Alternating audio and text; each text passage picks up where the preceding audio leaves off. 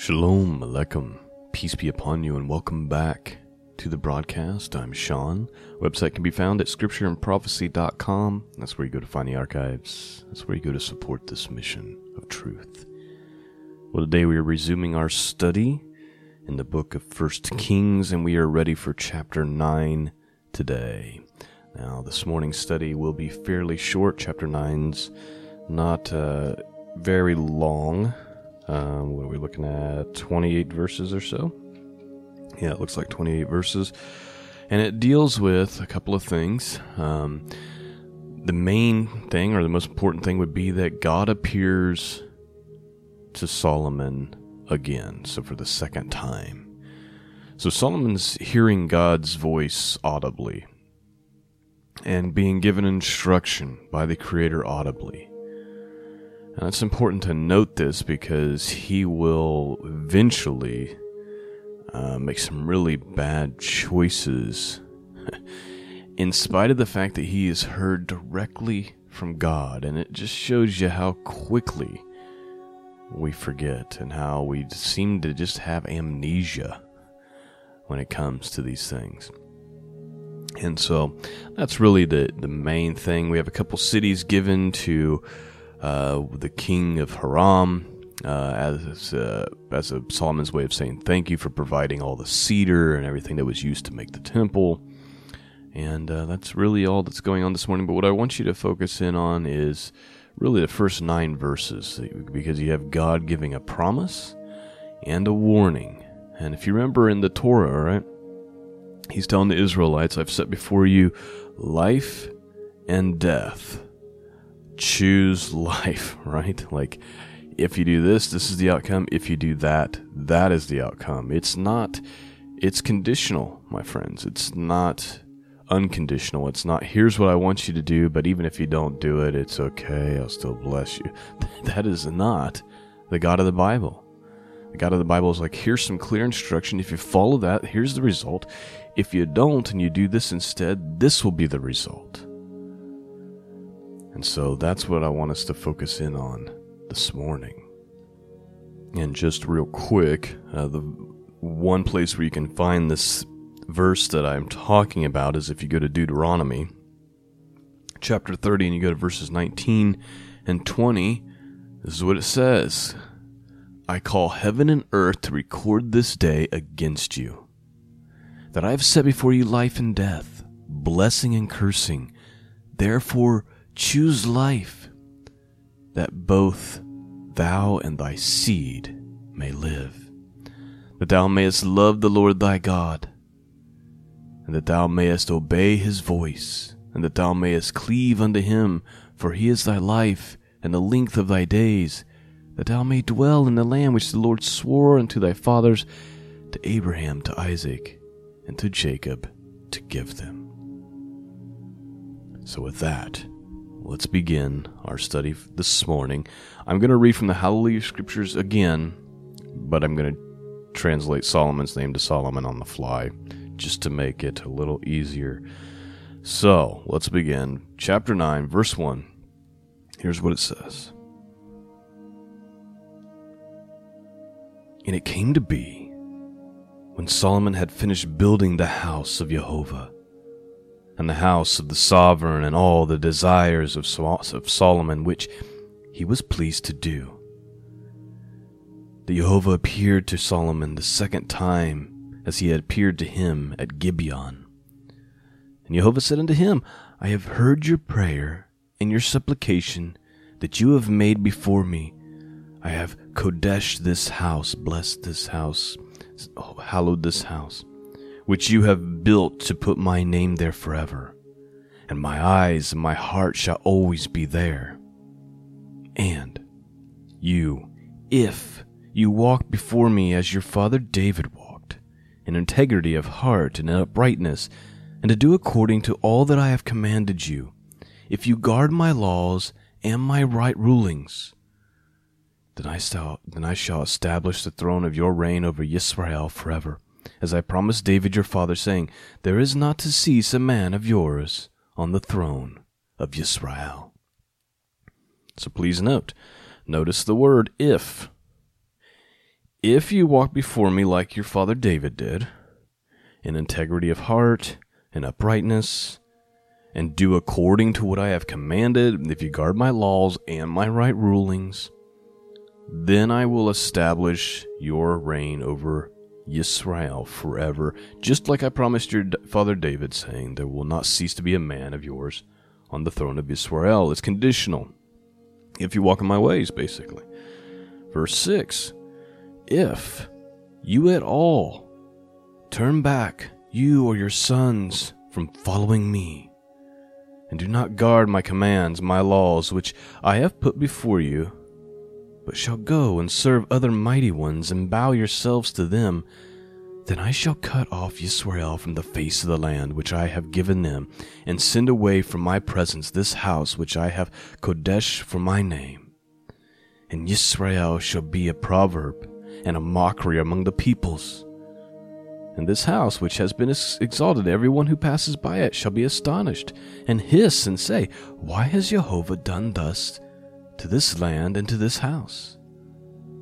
Then they shall say, because they have forsaken Jehovah their Elohim, who brought their fathers out of the land of Egypt, and they have embraced other mighty ones, and bowed themselves to them, and served them. That is why Jehovah has brought all this evil on them. And it came to be, at the end of 20 years, that Solomon had built the two houses, the house of Jehovah and the house of the sovereign. Hiram, the sovereign of Sor, had supplied Solomon with cedar and cypress and gold, as much as he desired, and then sovereign Solomon gave Hiram 20 cities in the land of Galil. And Hiram came before Zor to see the cities which Solomon had given him, but they were not right in his eyes. And he said, what are these cities you have given me, my brother? And he called them the land of Kabul, as they are to this day. And Hiram sent the sovereign 120 kickers of gold. And this is the purpose of the compulsory labor which sovereign Solomon raised to build the house of Jehovah, and his own house, and Millo, and the wall of Jerusalem, and Hastar, and Megiddo, and Gezer. Pharaoh, sovereign of Egypt, had gone up and taken Gezer, and burned it with fire, and had slain the Canaanites who dwelt in the city, and had given it as a payment for the bride to his daughter, Solomon's wife.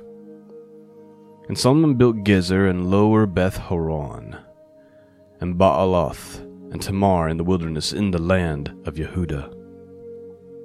And all the storage cities that Solomon had, and the city's first chariots, and the city's first cavalry, and whatever Solomon desired to build in Jerusalem and in Lebanon, and all the land of his rule.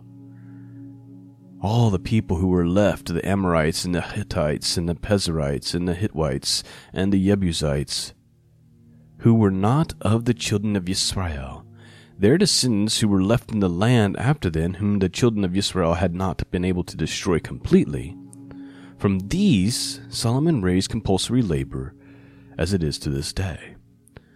But Solomon did not make the slaves of the children of Israel, because they were men of battle, and his servants, and his rulers, and his officers, and commanders, and of his chariots and cavalry.